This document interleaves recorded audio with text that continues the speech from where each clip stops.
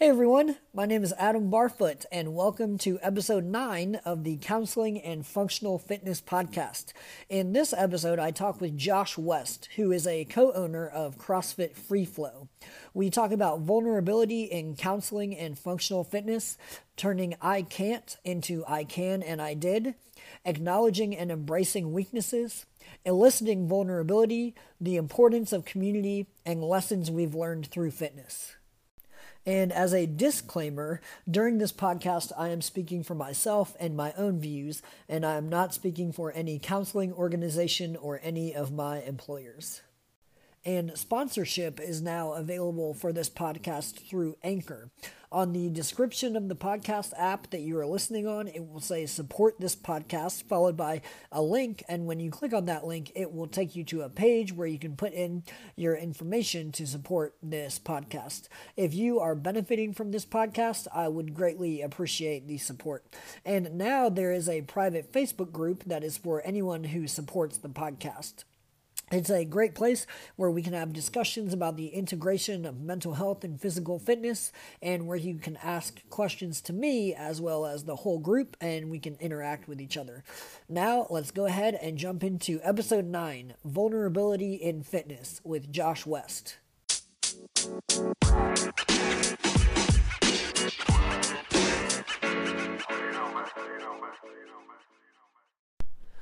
All right, Josh West, welcome to the Counseling and Functional Fitness Podcast, and thanks for coming on. You bet. Thanks for having me.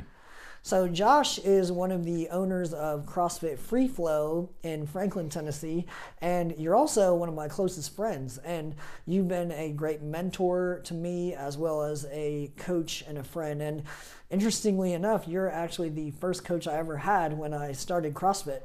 Yeah, I still remember when you walked in the door. What do you remember about me? Nothing remarkable. Mm-hmm. Just that's what I remember. Is there was nothing remarkable. Mm-hmm. It was, we'll get into it, but who you proved to be as we got to know each other. Hmm. Yeah, and so flash forward to now, so that was December 2015, and now February 2021, and you're one of my closest friends. So I think that's a really cool story, and I'm excited to share that story. And also, you've really shaped me as a coach. So when I started coaching, I was coaching at your gym, so CrossFit Free Flow, and you're someone who's taught me a lot about how to coach, and you've also coached me. So I've learned from you by watching you coach, as well as you giving me feedback about how I coach. So you and we have a lot of conversations about my work as a mental health therapist, and from what I can tell, you're really interested in mental health, and you're also a fitness professional, so a coach and an owner of a CrossFit gym, and that's why I think that you're a great guest to have on the podcast. And before we get to the questions, one thing that I want to mention that I really like about you, Josh, is your ability to connect quickly and genuinely with people. And a way that I've really seen you do that is your ability to connect with people through laughter as well. So a lot of times when people come into a gym, let alone a CrossFit gym for the first time, they're understandably so, just anxious, terrified, whatever word we want to use. I think that's really what's going on. And so an important part of, I think, people first walking into a gym is experiencing a calm presence. And I really think that's a strength that you have, and also just something to maybe take the edge off, like laughter. And so that's something that I've seen you do really well with the new athletes that walk into your doors at Free Flow. It's good feedback. I get told that a lot, that I have a calming presence. Yeah, and another funny thing is just it's interesting to point that out, because some people say different things like, well, I never see Josh smile, but yeah. Yeah, I get that a lot too. But you're definitely unique, but you have a lot of really good interests, and also that calm presence is another, and the interest in mental health, as well as being a fitness professional. So that's why I'm having you on, and I think this is a really good guest episode to do. So our first question is, who is Josh West? So what do you want people to know about you? Man, that could be a big question. I'll try to keep it brief. Mm-hmm. Well, I own a gym, but if you had asked me in high school or told me that I was going to be a business owner of any kind, I would have been like, you're crazy. There's no way. I didn't know anything about business. I still don't really feel like I know much about business. But I went to Nashville School of the Arts, of all places. I did. We'll start with my very dynamic, we'll call it a dynamic history of skill development. I but I went to Nashville School of the Arts. I did 2 years at piano, and then I switched gears to creative writing. 2 totally different things going on there. And then from there, I went to Austin Peay. My first semester, I was a double major in calculus and computer programming. But I had an intro to philosophy class, which hooked the crap out of me. So I followed that path and then majored in philosophy the next semester. Got terribly bored and terribly depressed being alone at college and joined the Marines. Did the Marine Corps infantry for 4 years, and then got out and did a semester at a Bible college. Lots of different exposure so far. Very dynamic, yeah. And then while I was at the Bible college, I started working for my buddy as a mechanic with zero background on working on cars. And then that was where, working at that shop, that was where I got a little bit of insight, because it was him running a good buddy of mine running a mechanic shop out of his former grandfather-in-law's shed, like out in the woods. And most of the time it was me, him, and one other guy. But while I worked for him, we moved twice and landed in a pretty good spot. And by then, we had been through the cycles of hiring and firing a couple people, and read some leadership books in business management and got into it a little bit. But that was really for the first time in my life that I wasn't working for myself, but I was working for a peer. And I got to see him making mistakes and dealing with people. And I was dealing with a lot of our customers working on their cars. They're older. There were people that I would have assumed kind of had their life together otherwise, but people come in usually, not always, but usually in kind of a vulnerable state when something's going wrong with their car. And that kind of really changed my perspective on like what's going on with people around me. Does that kind of make sense? Because we hear it over and over. People, like, everybody's got their struggles they're dealing with. We all have our clothes on, basically, so we can appear like we have it all together. But on more than one occasion, had people breaking down in the office and in tears because they couldn't afford the bills. They had so many other things going on, and then their car breaks down. And anyways, and then while I was working at the shop, I started doing CrossFit. That was 2013, right after the new year, I believe, at CrossFit Middle Tennessee, which was we had a good little crew. We used to wake up, I don't know if I've told you this, we woke up we got there at 4:30 a.m. Sometimes 4, if I remember right. So we could do heavy lifting before the 5 or 5:30 class. So you would get to the gym at 4:30 to lift, and then work out at 5, and then function somehow the rest of the day. So what were you at the mechanic shop then? Yeah, yeah. And luckily the gym, and where I lived were all within like a mile radius. And once we landed our last location at the shop, it was right across the street from the gym. So I would show up, go to work. I would show up, work out, and then just walk across the street to work, which was great. But yeah, and then while I was coaching, and then there was a mass exodus at that gym, some CrossFit drama stuff. Right. And then 112, CrossFit 112 started, and that was when I started coaching. So day one, I get back from taking my L1 course, and our head coach basically is stepping out of the way, and the other coach that was there didn't have time to pick up the other classes. So day one, back from no internship, no shadowing, no nothing. I was coaching. Damn. The day after you got your L1. The day after I got it. And it was exciting. It was a pretty casual gym, so I had been, after being exposed to the CrossFit headquarters seminar staff, I was like, man, we got a lot of work to do. Really? Yeah. At our home gym, because we operate nothing like these people operate. So I kicked it into gear for that first couple of years and made a lot of good progress. The gym grew, we rebranded, we moved out, went through some stuff in between, but that's my little bit of my professional background. And then I've also got a wife, 2 kids. We bought a house out in Thompson Station and trying to figure out how to raise a family. Sterling and Eva. My wife Jade. Been married for, it'll be 13 years this year. Really? I did not know it was 13 years. Yeah, we got married in 2008. Yeah, 13 years this year. Long time. Yeah, so pointing back, and this is an interesting parallel with mental health and fitness, and something that you were talking about vulnerability at the mechanic shop. So that's super interesting because, so as a therapist, I work with children, teenagers, and their families, and they're in tough spots. And it's so interesting with whatever family you're raised in. Some families, it's that when you're in public, nothing's wrong. Yep. And we don't talk about our issues, that kind of thing. But it's so interesting that even in a mechanic shop, you see that vulnerability from people.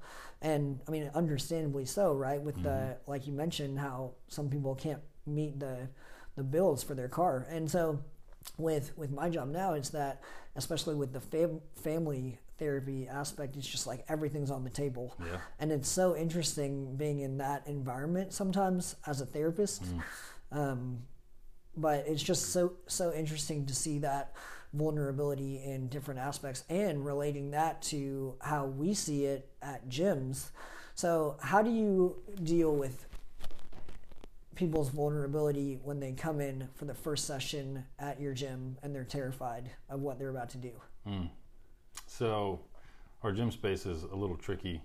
Ideally, we would be in a separate room where we could sit down and talk a little bit and then, get into like a one-on-one assessment. But I do that. The problem is we're kind of on the gym floor. But I usually kind of pull people to the back, get them focused on the whiteboard, get them talking about themselves. But probably one of the most important things that I learned early on, because you think about especially when you're walking through that front door to a new place and you don't know who's inside and what you're going to be greeted with. Probably one of the most uncomfortable things I've experienced, even as an experienced CrossFit athlete and gym owner, walking into another gym if I'm dropping in and nobody speaks to me. It's very uncomfortable. Yeah, gosh, and that's a reason that it's helped me. Having those experiences, dropping in other gyms has helped me. When I see a new face, when I'm coaching, it's bam, hey, how are you doing? What's your name? Because, man, once you have an experience like that, it's like, I'm going to make sure that people at my gym feel as welcome as they can be, and that they belong here as well. And another thing with that about mental health, so as a therapist, it's really about, from your first session, making that person feel welcomed and known and accepted right from the first 5 minutes. And so that's really important in the therapeutic relationship as well. So once that person walks in the door, you are in the back at Free Flow at the whiteboard, get them talking about themselves. How do you deal with the fears and maybe insecurities that come up for those people?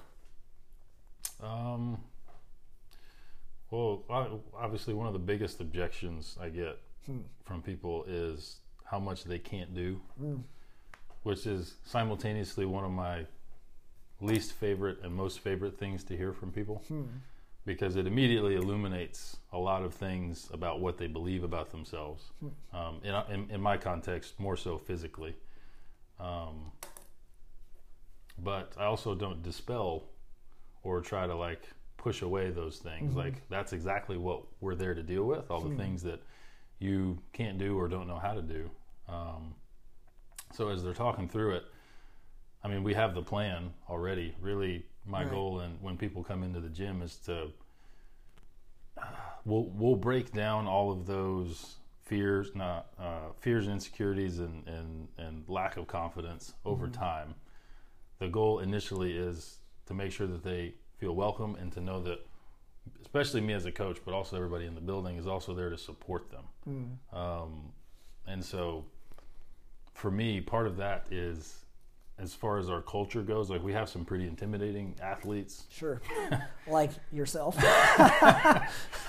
Your athletic ability, but not your presence or your character. Sure. Yeah, they're in my gym, they're walking in usually in the middle of a class. They're watching people work out, doing kipping pull-ups and snatches, and they walk in and there's I wish there was some way for that not to be their first impression, but just in our space that can't happen. And so usually I'll kind of talk through like, hey, this is what they're doing. We'll kind of let them finish up. We'll talk, and then I'll bring them around. But what were we? Bring me back to the point here. So about vulnerability and how you deal with that when someone walks in to your gym and they're worried and maybe anxious, scared, whatever it may be, about being in a CrossFit gym for the first time. Right. And how you deal with that. So basically, people don't know this, but I'm actually a very touchy-feely, cuddly person. So my emotional gear switches, and I want to hug them. I don't, because they don't know me. But my goal is to take all of their fears, insecurities. I can't do this, can't do that. I'm overweight, I'm out of shape, whatever it is, and put it kind of right between us, so we can look at it, and I can prove to them that we're here to help them work through these things.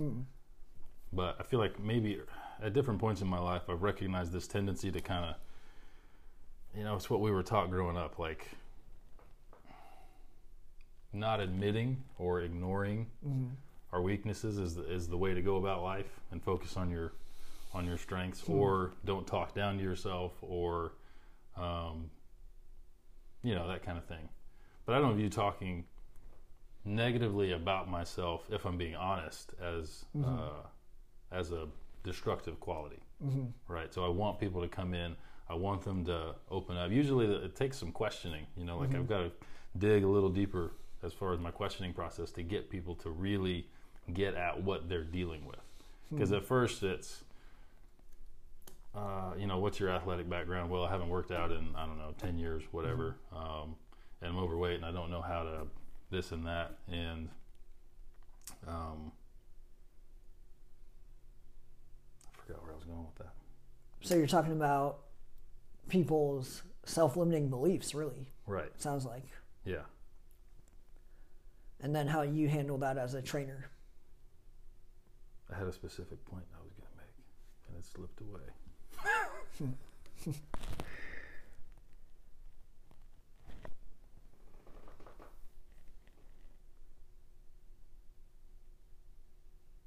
Anyways. Yeah, so if I can, a few things that you pointed out. So there's a whole lot there, right? With the self-limiting beliefs and making that connection to counseling and fitness. So it's that it's super interesting because self-limiting beliefs can hold people back so much and keep people out of the door sometimes from stepping into a CrossFit gym for the first time. Oh yeah. Keep us from a lot of first times. Myself, I grew up that way. I kind of grew up as a quitter might be a strong word. I tend to pick up like motor skills or physical skills pretty quickly.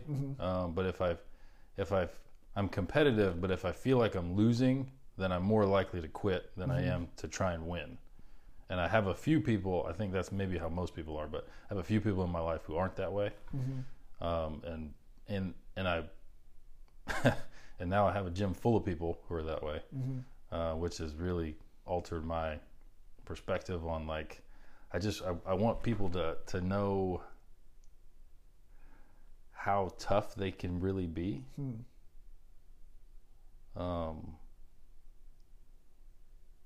Which involves being self-aware. It involves knowing and embracing our weaknesses and talking about them, and not being worried about being shamed and also not being ashamed. So yeah, when people walk in for the first time, I mean, usually, because there's a measure in fitness, right? Like we can see who's more fit than than who. But when really at the core of what we do in the gym, it's not about that. It's about, hey, the more behind you are, like that's just low hanging fruit. We're gonna knock it all out real quick and then get you up to speed. That kind of approach. Or even if you're already ahead of the curve, there's a lot of athletes who are good athletes that aren't confident, and that can hold them back as well. So in the gym, we have those conversations about I don't want to use the word, but what's wrong? What's wrong with you? What are you doing wrong? But I feel like my presence tends to, I've been told I have accommodating might not be the right word. People usually react to me in one of two ways. So either they feel really judged by me, by my silence, because I tend to be quiet, or two, usually it might take a little conversation to get us there, but two, they feel a lack of judgment from me. Well, what I was thinking that you might say, but I think one of your strengths is that you can elicit vulnerability from people. Yeah, it's interesting. I don't know how. I don't have a strategy for it, and it does tend to be like one or the other. It's a very polarized reaction. Like either people open up to me and then we're friends, or they don't, and I'm kind of introverted and they're kind of introverted and we just don't talk and nothing happens. Yeah, and I think it has to do a lot with the place that you meet them. And I think this is really interesting to look at because you're meeting them, say it's a new athlete that just walked into your gym for the first time. They've never done CrossFit before. You are meeting them with this calm presence in a place that they might have driven by 10 times, not coming in because they might be too worried to come in. So, and with me as a therapist, meeting these children and teenagers and their families in a really difficult spot, I think a lot of it has to do with timing. And there's this saying in counseling that is right counselor, right time. And if a client is not ready to open up, they're not going to. But if they meet the right counselor at the right time, they have that opportunity to be vulnerable and learn new things, but also to be known and accepted for who they are. With that being said, to be challenged to become better than they are now. Yeah. And how similar is that to a CrossFit gym, where you take people where they are, you challenge them to do more than they can, and it's that zone of proximal development. So it's giving someone a challenge that's within their reach to meet the challenge, even though it's difficult for them, but not giving them, here, do 10 muscle ups in a row unbroken when they can't even do 5 strict pull-ups first. Right. So it's getting to that first pull-up, getting to that whatever it may be number before you want to do a muscle up, rather than shooting the challenge way too high, way too soon. And I think go ahead. Sorry, I was going to say that's a great point. And that's one of the things I tell people is like, look, we've got this pyramid of things. We've got diagrams, we've got definitions and acronyms and all this stuff, and we can get you fit. But you got to show up first. So like nutrition's where the real results happen. Yeah. We've figured that out with fitness here. No question about the past that. decade or so. But people walk in and they want results. They want results fast, and they get discouraged typically within 2 or 3 weeks if they're not getting what they hoped they would get from the program. So usually the first goal I give people is like, hey, get here 3 days a week for 2 or 3 weeks consistently, or 4 days, or however many you can stand, and start to build that habit. And then we can look at what's next, because it has to be incremental. And when people are walking in the gym, you're talking about the first step to what could potentially be major lifestyle changes. But major lifestyle changes don't happen when they walk in the door. So there's a lot of, in that first meeting with people, there's a lot of managing expectations and making sure I meet them where they're at, because people come in with not everybody, but a lot of people come in with very unrealistic expectations about how this is going to go once they start working out, and what their body's going to do and how they're going to feel. It's like, hey, the first 2 or 3 weeks, you're going to be sore and you're going to be tired. We can adjust based on how much you've been coming. Once you get started, we just don't have anything to work with when you walk through the door. We get that assessment done, and then we need to start with step number 1, show up, do the workout. I feel like a step like that makes it more manageable than here's everything I know, which is what I used to do in my early coaching days. Here's everything I know. Let's try to change everything right now as fast as we can. Yeah. Not sustainable. Yeah, and just showing up is the first step, because if you don't show up, nothing else can happen. Right. Yeah. And so much of the change happens in just being around the culture and the people. The community. Yeah. Because I don't know, it's like osmosis or something. I'm sure there's some psychological data they have that shows, that whatever that saying is, you're most like the 5 people you spend the most time with. And people in CrossFit gyms see each other a lot more than they see most other people. Gosh, that is so true. Yeah. I mean, how many people do you see an hour a day, 3, 4, 5, 6 days a week? Right. And on top of that, you're doing activities that leave you vulnerable. Exactly. Yeah. So it's not only are you being assimilated into a culture, which is why CrossFit's been called a cult. Shoot, I lost it. Well, that community is affecting you. Right. In very positive ways. Right. It has the power to. Yes. If you let it, I guess. All right, so speaking of community, so for example, some ways that I've seen that you've affected me in my CrossFit journey are a lot of definitely encouragement, but going back to what we were talking about seeing people so often, I think that really builds a strong sense of community between people, but also the kind of camaraderie and sharing those experiences through workouts and seeing each other on a daily or multiple times weekly basis. But earlier you mentioned that you remember me from when I walked in for my intro session, and you said you would find out who you proved to be, is what you said. So what did you mean by that?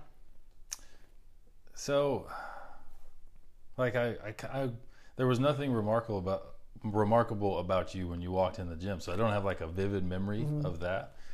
But you were like this kind of very stable, consistent presence throughout my early coaching days. And not surprising at this point. It was surprising at the time, but you were also very supportive of my coaching style and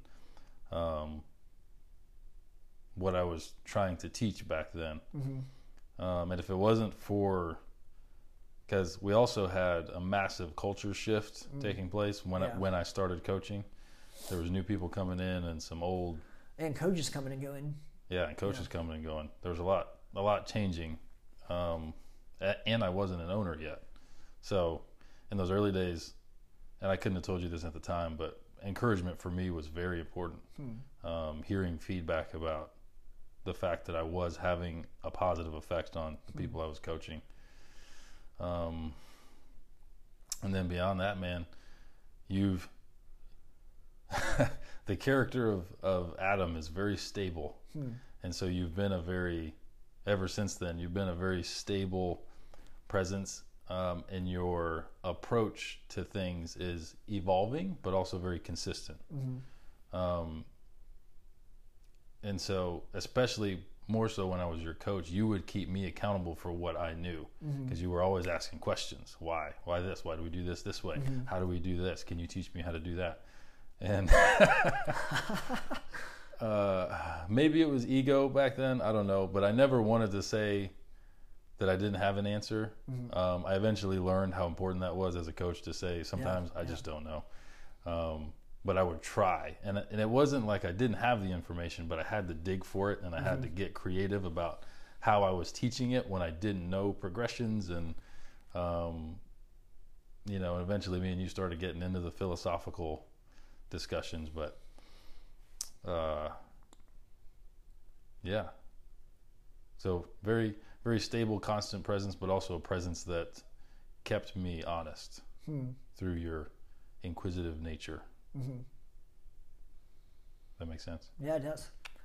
Yeah, and I think that's that part of what you said about it being okay to say I don't know. And as a therapist, so I'm literally as young as anyone could be to be in my position as a therapist. I'm super passionate about what I do for work, and I'm very aware that I'm new to the field. And so that's a really interesting place to be, because it's that I read so much about this. I've been in the field, but I feel like with counseling, it's people's problems are so complex and people are so complex. Mm-hmm. It's never ever that you in counseling that the counselor reads a set of questions and answers a set of questions and then the person's problems are fixed and they go about their life. But it's so complex. And so with that, with kind of finding the freedom to say, I don't know, but let's find out together. Yeah. I think that's a really good way to go about it, or something along the lines of, that's a great question, let me find a great answer, and we'll come back to it. Yeah. And of course, it's important as a coach and a therapist to not be like just every other question, well, I don't know. But to have a solid knowledge base. But maybe it's also to be wise enough to admit that you don't have all the answers. Yeah, I think that's a really important part of it, and knowing what you know, but also owning what you don't know yet. I think is a important and really good way to look at it as well.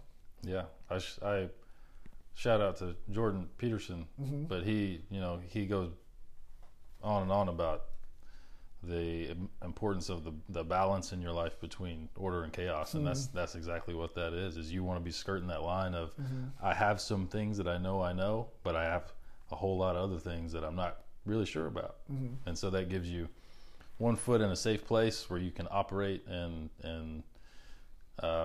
be expressive and kind of stretch your limbs out a little bit. But when you go out into the unknown, you learn more, and you're likely to learn quickly if you're paying attention. But you've got to have that place to go back to, or you've got to have a steady source of income before you can start making investments. If that makes sense, or taking risks with your money. So yeah, it's a good point, good parallel. Yeah, and I think it's important as well to be really good at what you know, be really good at what you do, but also not lose that passion to be even better and continuing to improve. Exactly. There's no ceilings.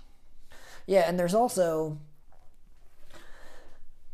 ceilings, and I think there's no limits also, because there's always room to grow and there's always room to improve.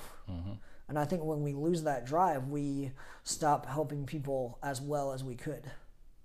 Because with my clients, I mean, with just the nature of my work, it's that clients have all kinds of different issues, and no two people are the same. And so no therapeutic relationship is going to be the same. No coaching relationship is going to be the same. Yeah. And it's we have to adapt and grow. I think whether it's after every therapy session that I do, or every class that I coach, or every training session, if we can call it that, for a class, it's reflecting, and the power of reflection. I mean, me and you have talked about this quite a bit, but the power of first, I think it's important to reflect on what we did well, because it's so easy to point out everything we did poorly or not as good as we could have. And I talk with my clients about this quite a bit. It's really encouraging, I think, for families and children and teenagers to hear this.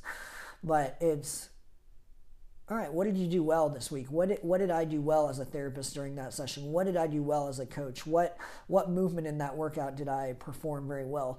But also, where could I have done better? And not necessarily beating yourself up about things you didn't do as well as you could have, but always looking to improve. And I think that's applicable to whatever arena that you're in and whatever job that you have. Also, you can reflect at the end of each day on what you did well and where you can improve. For sure. Yeah, it's been huge. Reflection's been huge for me. And there was a point when it felt like my whole life was kind of like crumbling. And I didn't know what to do, in those moments. And you just kind of, I just kind of weathered the storm. But then in hindsight, there was a lot of lessons to take away from what I experienced. And it had to do with the gym. And I basically had gotten to a point where I was working at the shop and running the gym. And basically I just wasn't home. And so home life started to suffer. Relationship with my wife started to suffer.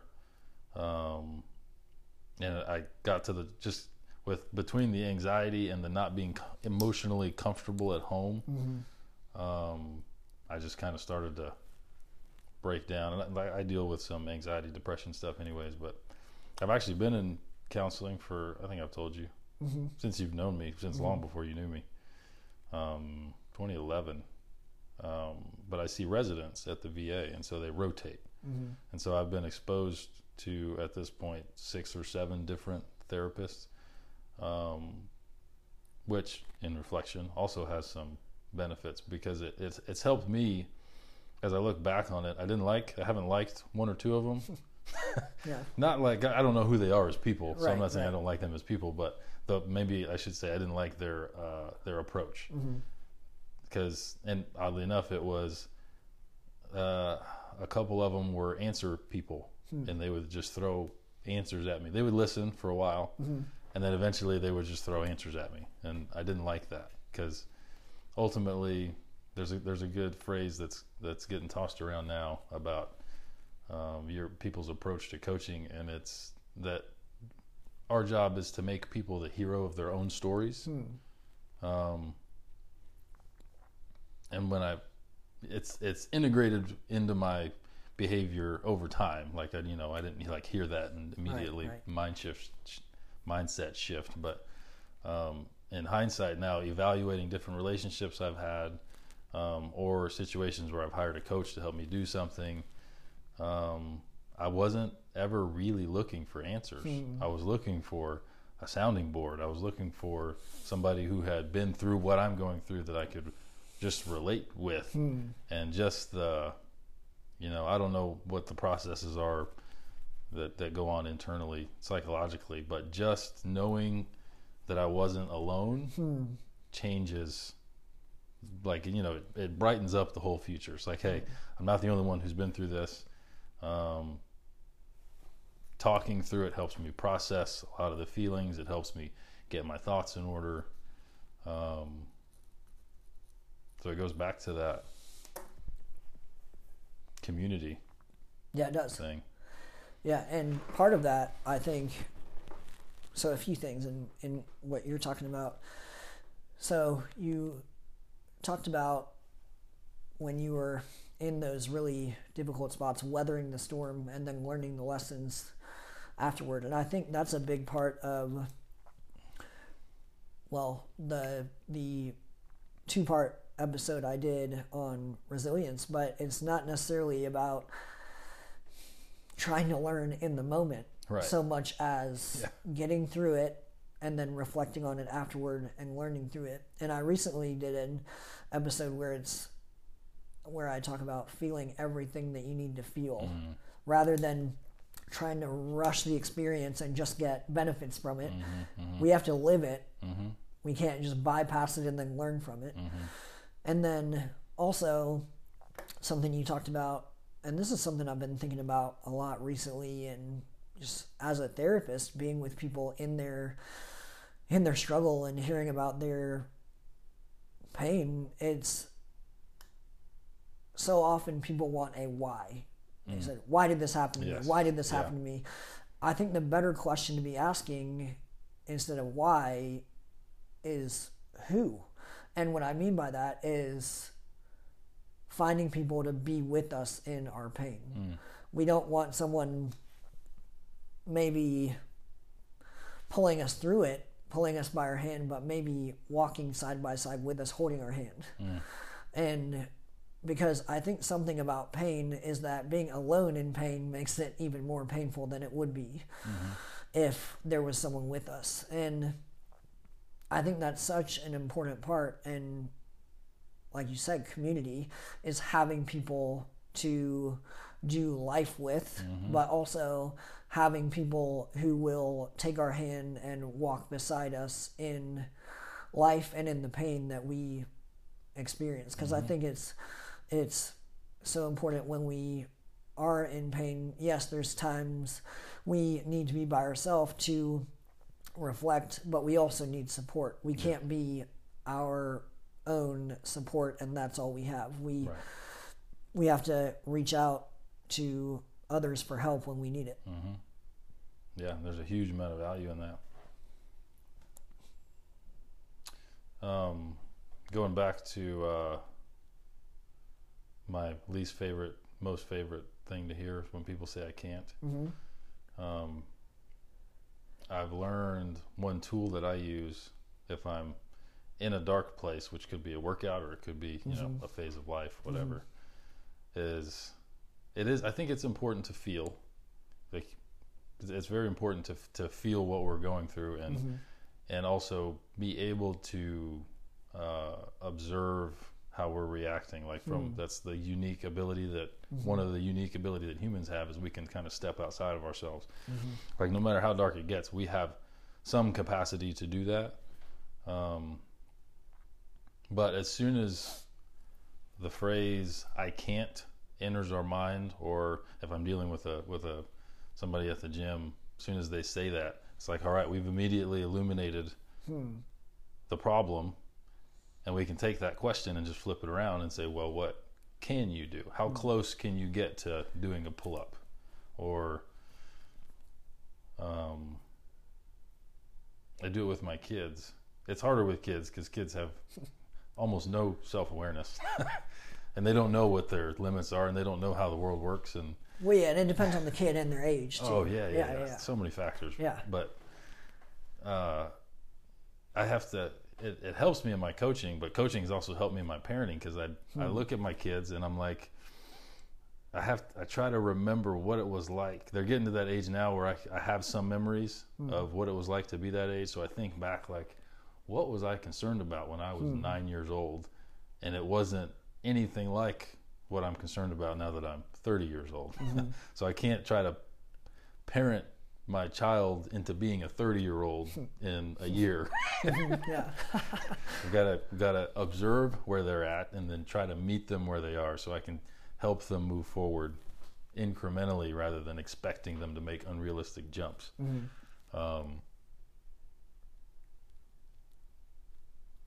Yeah, so turning the phrase "I can't" into the question, what can I do?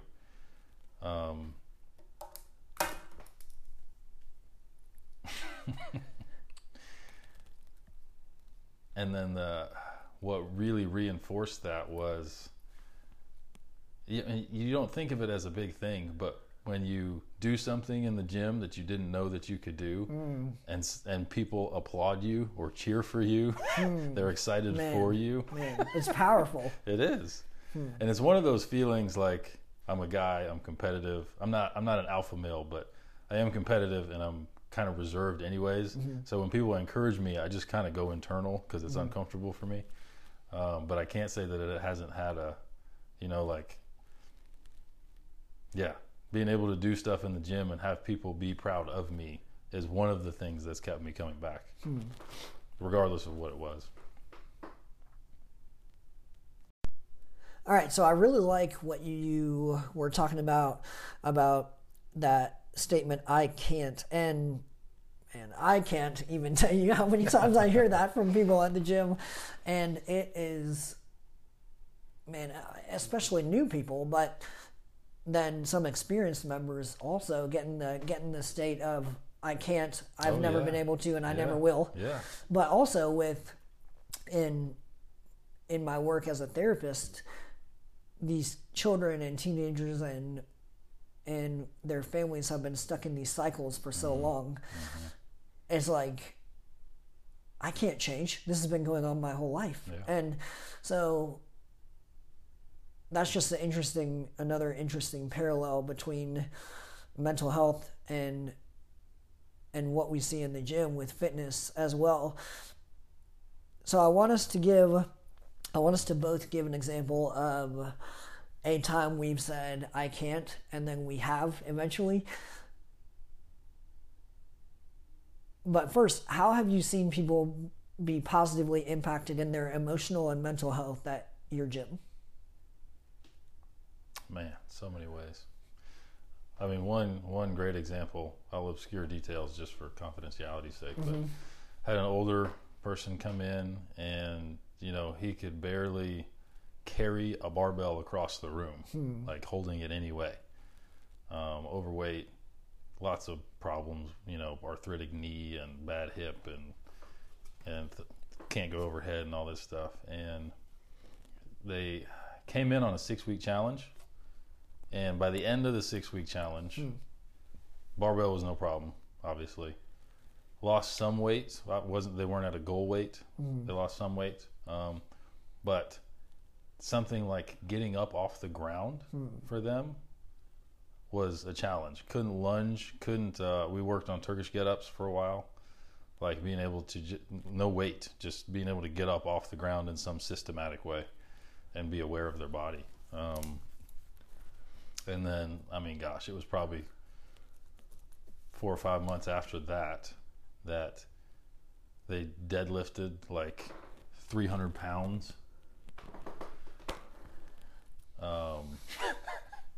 And they were telling stories about how they could finally, they took their kid to the water park and they were able to get up the stairs with their 5-year-old to the top of the water slides and slide down with them. Like, man, in less than 6 months, they completely changed their life.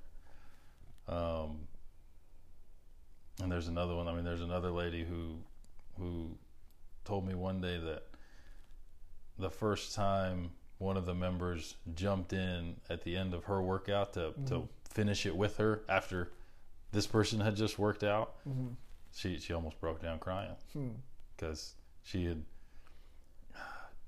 clearly very dissatisfied with her athletic capabilities. She wasn't confident. She played like she was confident. She could joke with the best of them and be sarcastic and whatever, but people like that, you never know what's going on internally. She's usually the last to finish, and she doesn't like it when she's finishing after everybody. So the fact that she wasn't finishing alone, just blew her out of the water. Well, yeah, and so earlier we talked about the power of vulnerability, and then we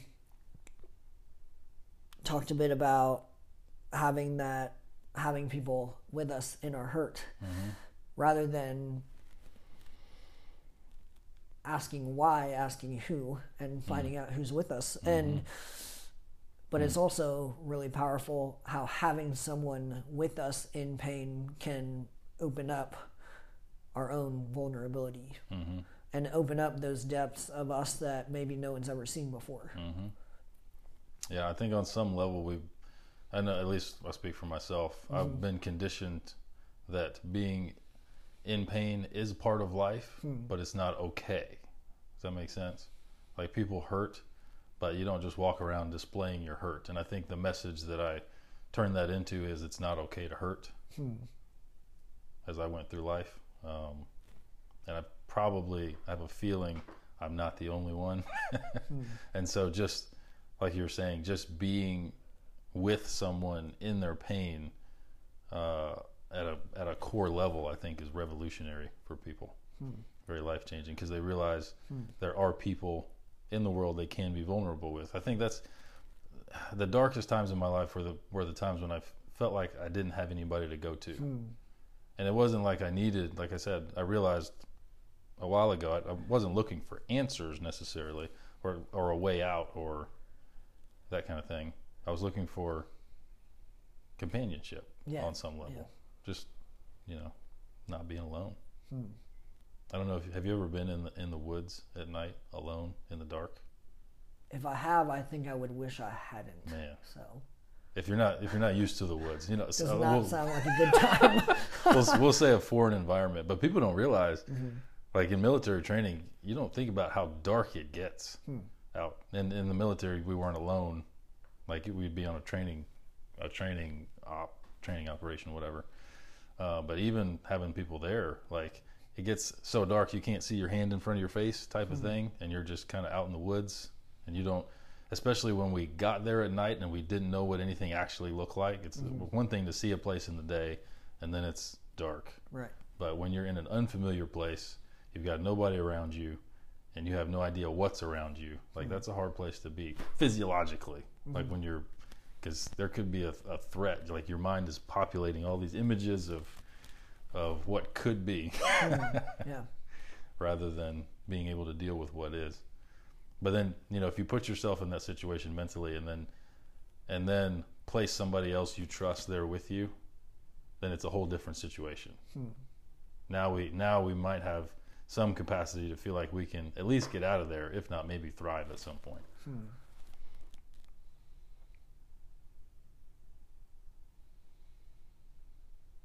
Yeah, and that's really interesting as well. And I've mentioned this in a previous episode, but so with counseling, me as a therapist, I'm in the room with a client and their parent, client and their whole family, whatever it may be, and I am the tool. I don't have any tools to use, but in the counseling session, I am the tool. So I think that's another reason why it's super important to really to be working on myself daily and getting better and better constantly when I can and where I can. And not putting unrealistic expectation on myself to be perfect all the time, because no one is and no one can be. Right. And that includes me. So, but accepting, going back to what I said, accepting what I did well and where I can improve. But man, that's a really powerful image that you said about being in the woods at night in the dark and being by yourself. And imagine someone being there with you that you trust. Yeah. Well, because you think about I don't have a professional background in therapy by any means, but I've been around people who've been in therapy. I've been in therapy, and then Vrooman with his Chris Vrooman with his journey training thing. I've realized, and I'm sure you've realized this too. Like a lot of people live in hostile environments, and that may not necessarily be easily visible from the outside. And so you think about the stress levels of being in the wood in unfamiliar terrain with potentially hostile things out there that want to hurt you potentially. Like that's a way different life experience than growing up in a home where people care about you. And it, hostility is not always intentional or conscious, but still it doesn't necessarily, I guess it would change the effect, but either way it's a hostile, it's a very uncomfortable way to grow up without much room for, like you're fighting for survival rather than exploration and growth.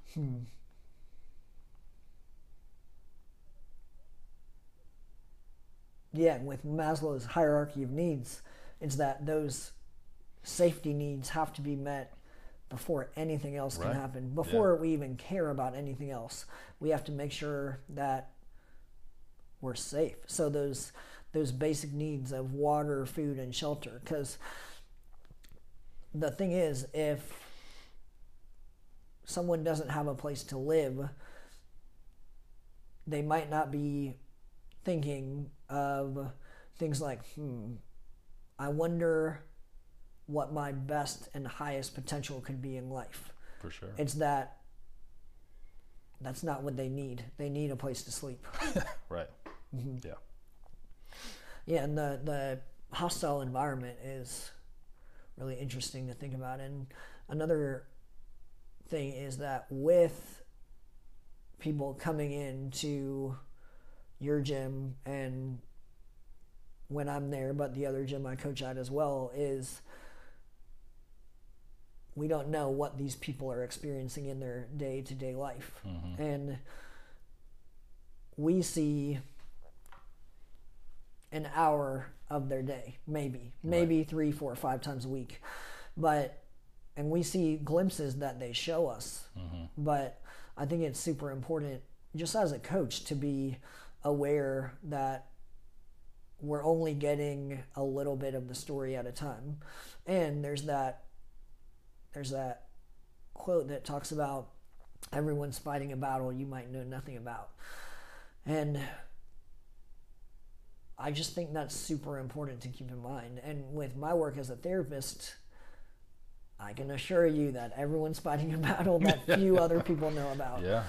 And it's going back to that, not why, but who.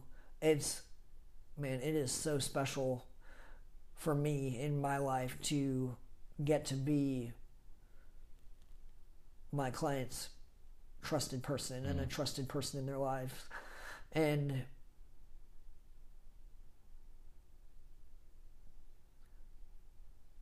yeah, it's just a really, really special opportunity, and that's something I'm thankful for every day. Yeah.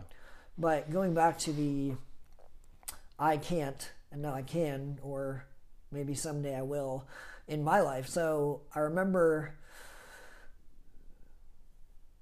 after I went to Free Flow for the first few times, then I went back to school and I was working out by myself. Mm-hmm. And I had never snatched before, but of course I'd watched videos and seen people do it, and I'm like, man, that's so cool.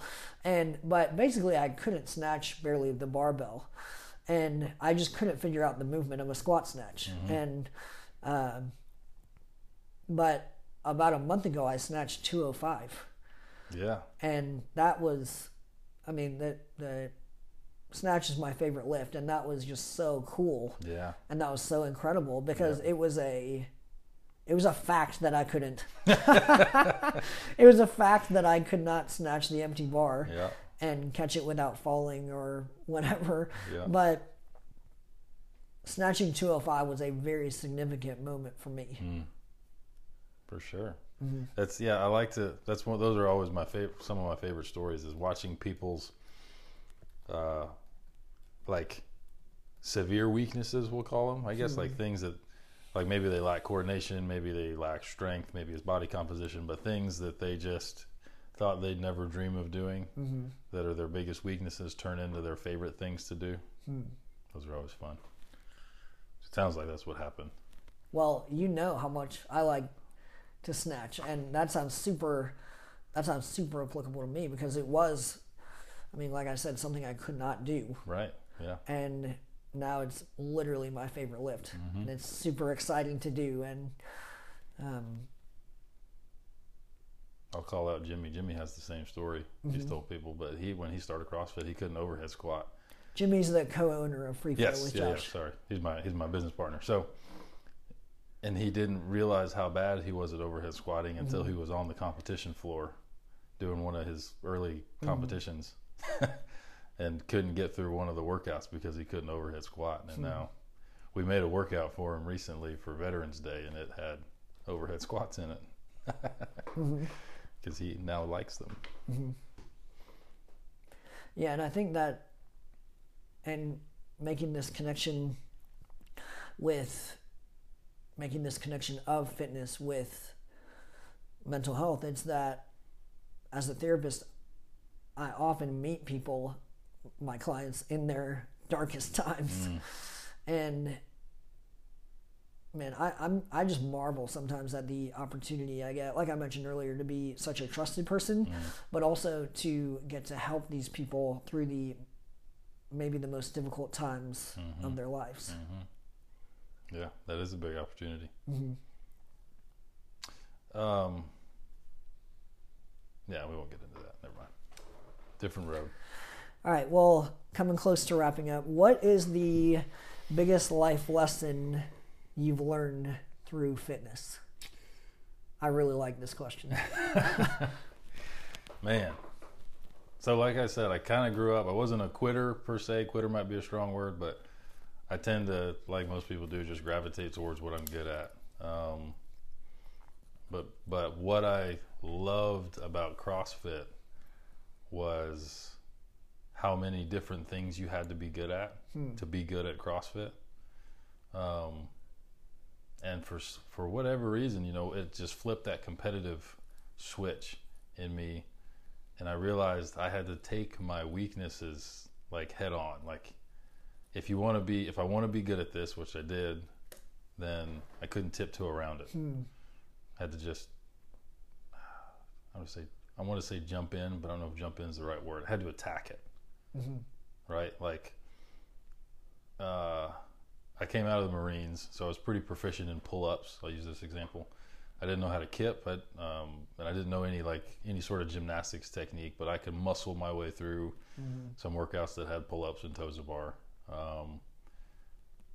So I would practice butterfly pull-ups, not a lot, frequently, but not in high volume. So I do a few before class, I do a few after class. Same thing with muscle ups, same thing with handstand push-ups, all the stuff that's a little more technical. But as I've done that for the past 8 years that I've done CrossFit, 7 years, however long it's been, that has started to bleed into my approach to, like, I went back to school recently, MTSU, to pursue a degree in exercise science.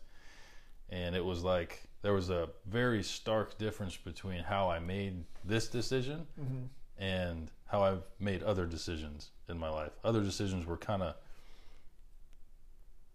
like on a whim almost. It's like I've been debating between these 1,000 options. I'm going to just go with this one and see how it goes. And I think there's some degree of that you have to do in life to kind of figure out your preferences and styles and things like that. But like I've just decided I'm going to get an exercise science degree. It's not like and I understand there's a struggle entailed with running a business and going to school and having a family, but there was no question. Like, we're just going to do this. So what about fitness helped you make that decision? And be just so decisive about that, whereas in the past you might have not been. So it was learning that new approach. Like, if I want something, I can't be timid about it anymore, or I can't like sit back and hope it comes to me at some point. Have to get up and go get it. Yeah, because in the gym, a muscle up's not just going to fall into our lap. It's not. Yeah, it's really not. And now there's more people. Now that there's more of this information floating around, there's people talking about the difference in, like Bergeron talks about it, Peterson talks about it, the difference in our physiology when we attack something versus when we feel like we've been attacked, and what the typical outcomes of those two contrasting situations are, where when we decide to attack something, then we tend to grow a lot more and learn a lot more when we take it on. We're a lot less overwhelmed. The stress response is lower. We're more focused. Whereas when we feel like we've been attacked, it's more panicky. It's like, like another thing to put on my plate. I can't handle this. Well, like, yeah, it's the old, who said it, Ford, whether you think you can or you think you can't, you're right. I think that's kind of what they were speaking to. And that's the lesson that I've integrated through there's been so many workouts when I get 80% through and I want to quit. I want to stop so bad. Or like when we've done the couple times that I've completed the Jesus WOD, every time I'm like, I can't do this. For like the last 20 minutes of the workout, the tape playing in my head is, I can't do this. I can't do this. I'm going to get hurt. I'm done. But you just do one rep at a time, just one thing at a time, and don't stop moving forward. Yeah, and something that stood out to me of what you were just saying is that right before we started recording this episode, we were talking about it, but a lesson I've learned lately is that if there's something in my life that I want and I don't do it, it's not going to happen. Yeah. And so looking in the gym, if there's someone who wants to get their first muscle up, they're going to have to put in quite a bit of work to get that. And there's no way around that. Yep. Genetic gifts, maybe. or a gymnastics background in childhood. There you go. But the work's been put in already. Well, that's a good point. Yeah. And a mental health example that if we want something in our life to change, but we don't put in the work to change, we really need to think about why we're getting upset that we're not changing if we're not putting in the work to change. Yeah. Yeah, if you want to get somewhere, you've got to get up and go. But it's helped me kind of develop those tools, like we're talking about. Like, now I know I don't function nearly as optimally without a community. Not that I can't function, but like my emotional health drops probably by about 40 to 60%, I would say, if I don't feel like I have a tribe. And then the I can't versus the what can I do. What else did we talk about? I'm just kind of recapping. Talk quite about honesty and vulnerability. Yeah. Being able to admit and embrace your weaknesses. And in general, lessons learned through fitness. Yeah. We talked about asking who instead of why. Yeah. Talked a bit about resilience. Weathering the storm. And how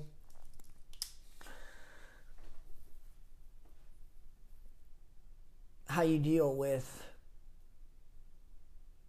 other people's fear when they walk into a gym. Man, I think that's so important.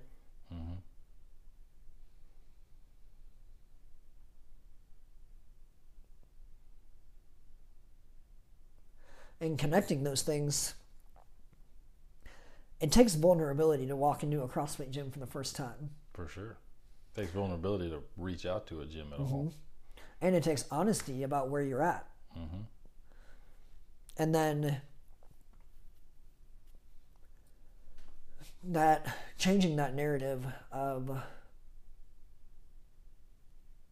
I really liked what you said about, rather than just saying, I can't. Okay, let's focus on what you can do. Because with scaling in CrossFit, that's so important. Because to be a good coach, you find what people can do and you build off of that. You don't just throw them into a workout where they can't do it or probably shouldn't be coaching. Right. And then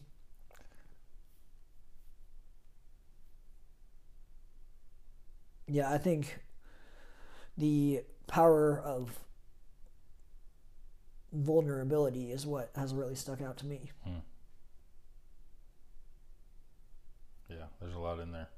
I view my therapy sessions a lot like CrossFit sessions, like workouts. And I've told my therapist, well, my past, maybe just the last two,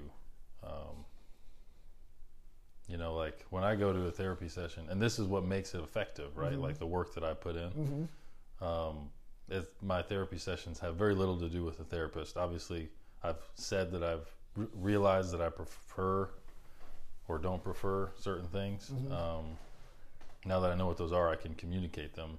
And a good therapist, my therapists that I've had have been responsive to the requests that I've made. But when I show up, like it's the me show. It's me putting in work, and I believe that I'll get out of it whatever I put into it, regardless of what the therapist has going on.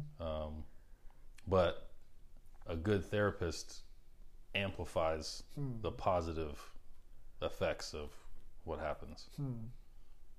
I think can probably be also be said of coaches and the coach-athlete relationship, where like some people obviously give up on themselves quickly in the physical arena. Some people are, we say, like there's people that are almost always on the verge, like they're we'll call them unstable. So they're willing to try things, but they're super like anxious. They get like test anxiety type stuff. They get worked up easily, and then they get overly stressed, and then they can't learn things because they're white knuckling the experience. But the goal, I think, with my relationship with my athletes, for me, is to help them realize that in almost no scenario in the gym should there be a point when they say, I can't do this. Everything that they see happening, all the workouts that get written, I want them to know that that's a great goal, to be able to do it as it's written, but ultimately really what we're working at is overcoming whatever's right in front of them as an obstacle. Does that make sense? Yeah, and this has been on my mind a few times during this conversation, but awareness is the first step to change.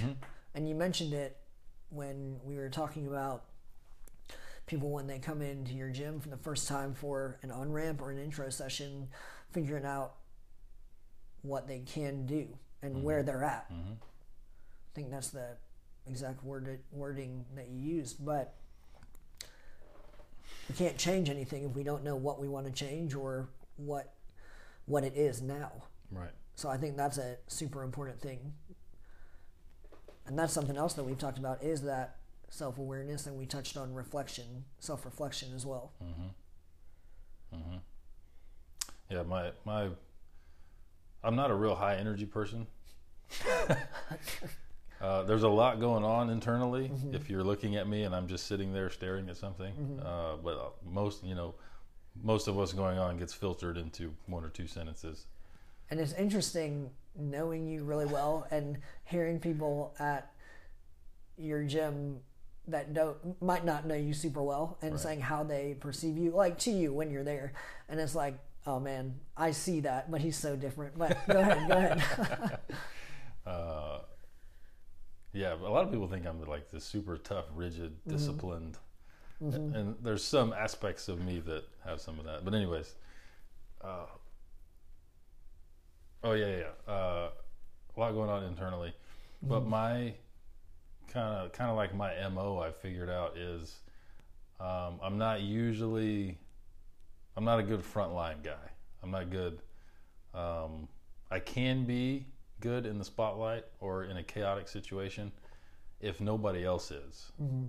I can pull it out of me, but I'm the most comfortable when I'm allowed to kind of observe and analyze, and then give input where there's just cracks in the foundation or in the structure, whatever. Which is why coaching works so well for me, because basically, like, yeah, I know your squat's not perfect. Show me 5 squats, and then we'll build off of what's already there. Right. And so essentially, I think the stance that I've adopted from learning what I have from fitness and from coaching and from therapy is I have a pretty strong internal sense of identity, and I'm going to try to evolve that and hang on to it, and reach. I will reach out as long as it doesn't compromise my identity. Try to think of an example. Like with the way me and Jimmy run the gym, actually. When I first started, I wanted it to be CrossFit headquarters, like seminar staff. That was my, Yep. that was my, Yep. and it still kind of is. It's still there. But there's a real delicate balance of trying to figure out how to get there without sacrificing the personal side of it. I know Right. exactly what you're talking about with with the seminar stuff, because the thing is they're such clear and direct communicators. So I think I know what you're Yes. trying Yeah, to get yeah, at, yeah. but you don't want to lose the personal side of free flow either, Right. Right. because Well, so from a business standpoint, there's moves that we could make or could have made at different points that would have been smarter business moves, or even like the way we run our membership and the policies. I use air quotes, policies we have in place. Like, we're at least pseudo friends with almost everybody that comes to the gym, and so it feels wrong to impose policy for the sake of policy. It feels wrong to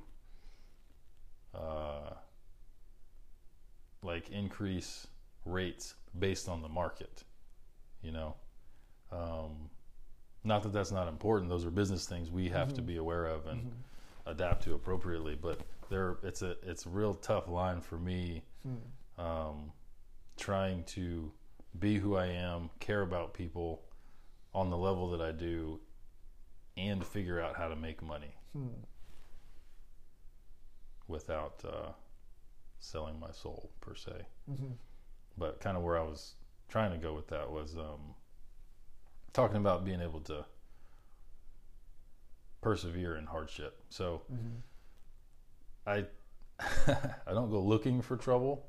I think I did for a few years, like when I first started the gym, and I was kind of in hardship or trouble.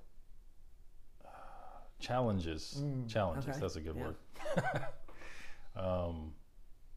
I wasn't, or I've taken a more relaxed stance on proactive growth at this phase in my life. It's not to say that the old running and gunning me won't come back, but I think through running and gunning, I figured out that I need to have a pretty strong home base to come back to. Yeah. I'm kind of processing this for the first time on some level. So I went through the episode with working too much, family falling apart, and then internally I was in like emotional turmoil because I wasn't sure how to stick to my values with everything I had going on.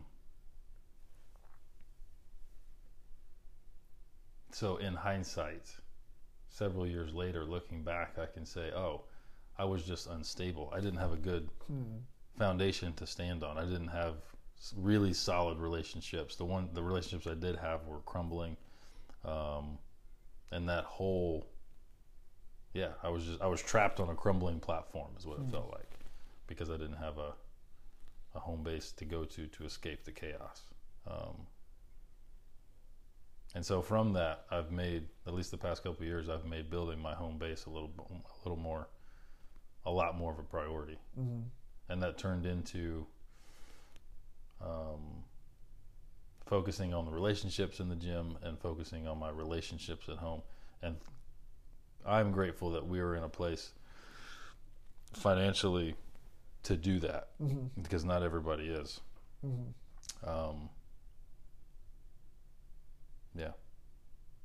But being able to weather the storm, hanging on to my identity and not overextending, because you got to have a safe place to come back to be able to reflect and take the time to grow. Yeah, and I think a big important part is that awareness of identity too. So being really firm in that identity so that you have a firm base to act from. It makes decision making a lot easier. But it takes time. Yeah, it does. I thought I could do it. I thought, because it was a Barbell Shrugged or Barbell Business. At one point, they went through this big phase of talking about how important your why is, and I read the Simon Sinek's book, Start With Why, and it was all clicking and it was making sense, and I got to find my why. And I sat in the bedroom alone for long periods of time and came up with some pretty good stuff. But I think it's really hard to know unless who you are has been tested. Not that it's impossible to know, but you do kind of need a journey to Mecca type of situation to break free of some things or to gain certain perspectives, which is essentially what my dark days were for me. And I hope there's no days as dark as those in the future, but if there was, I have a whole different outlook than I had the first time through. Which, man, like, it just changes my level of confidence. You know, like being in school now and seeing the younger people in class, and I'm like I remember what I was like my first year in college, and I wasn't a party guy, like typical what you would think when you think young college guy. I mostly sat in my room and played video games if I had time off. There was some, like, a Bible study group I hung out with, but I didn't do much. What was I saying? Well, you were talking about having the journey of knowing yourself and being tested. And then you were talking about young guys in college. Yeah, I and hate it when I seeing do them. this. So basically, the way my brain works is it's always processing about 10,000 things at one time in the background. And my goal is to try and connect things and make things make sense. So it's like an internal ADHD. I look like I'm focused, but I'm not focused at all. It might come back. I don't know. I totally lost it. But I think that's a good spot to wrap up, especially with that part where you were talking about the end, about knowing yourself, but having that journey to get there and being tested to find out who you are, rather than just sitting in a room and writing about it, but going and living and finding out, as well as mixing reflection and journaling in, for sure, but being tested in life. Yeah. And it doesn't have to be intense, really, honestly. Like just do something you haven't done before. And you know, I like to do things I haven't done before and pay attention to how I react, because that's how I learn, right? Or I'll tell my therapist to make me talk about things. I'll tell them the things I don't want to talk about, and then I'll talk around them. But I'll tell them beforehand. I'm like, hey, ask me these questions that I don't want to be asked. And it's uncomfortable, but you learn.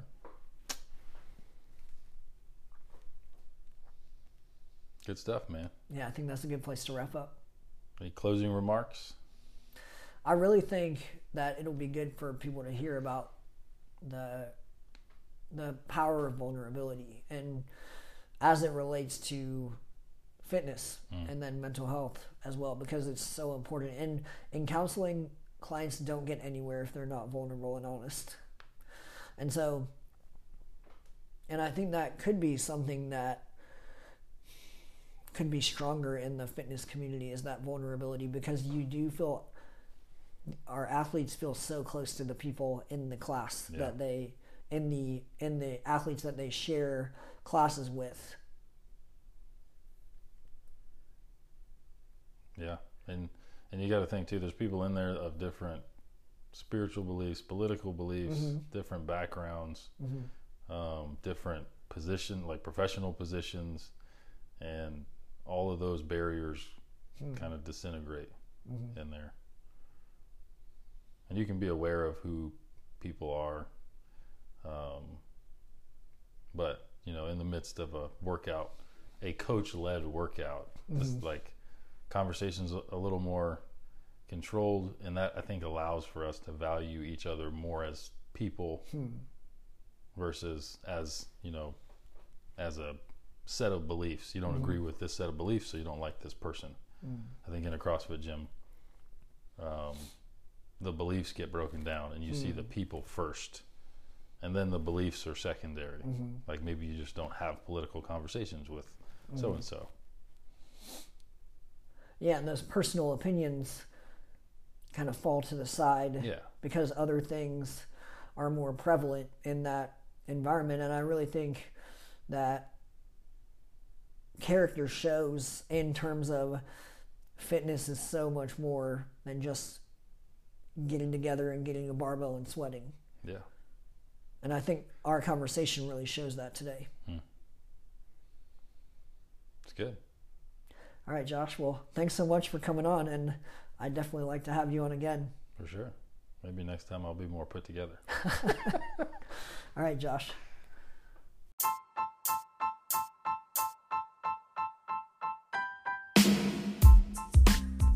Hey everyone, hope you enjoyed the episode. You can follow along with Counseling and Functional Fitness on Facebook and Instagram.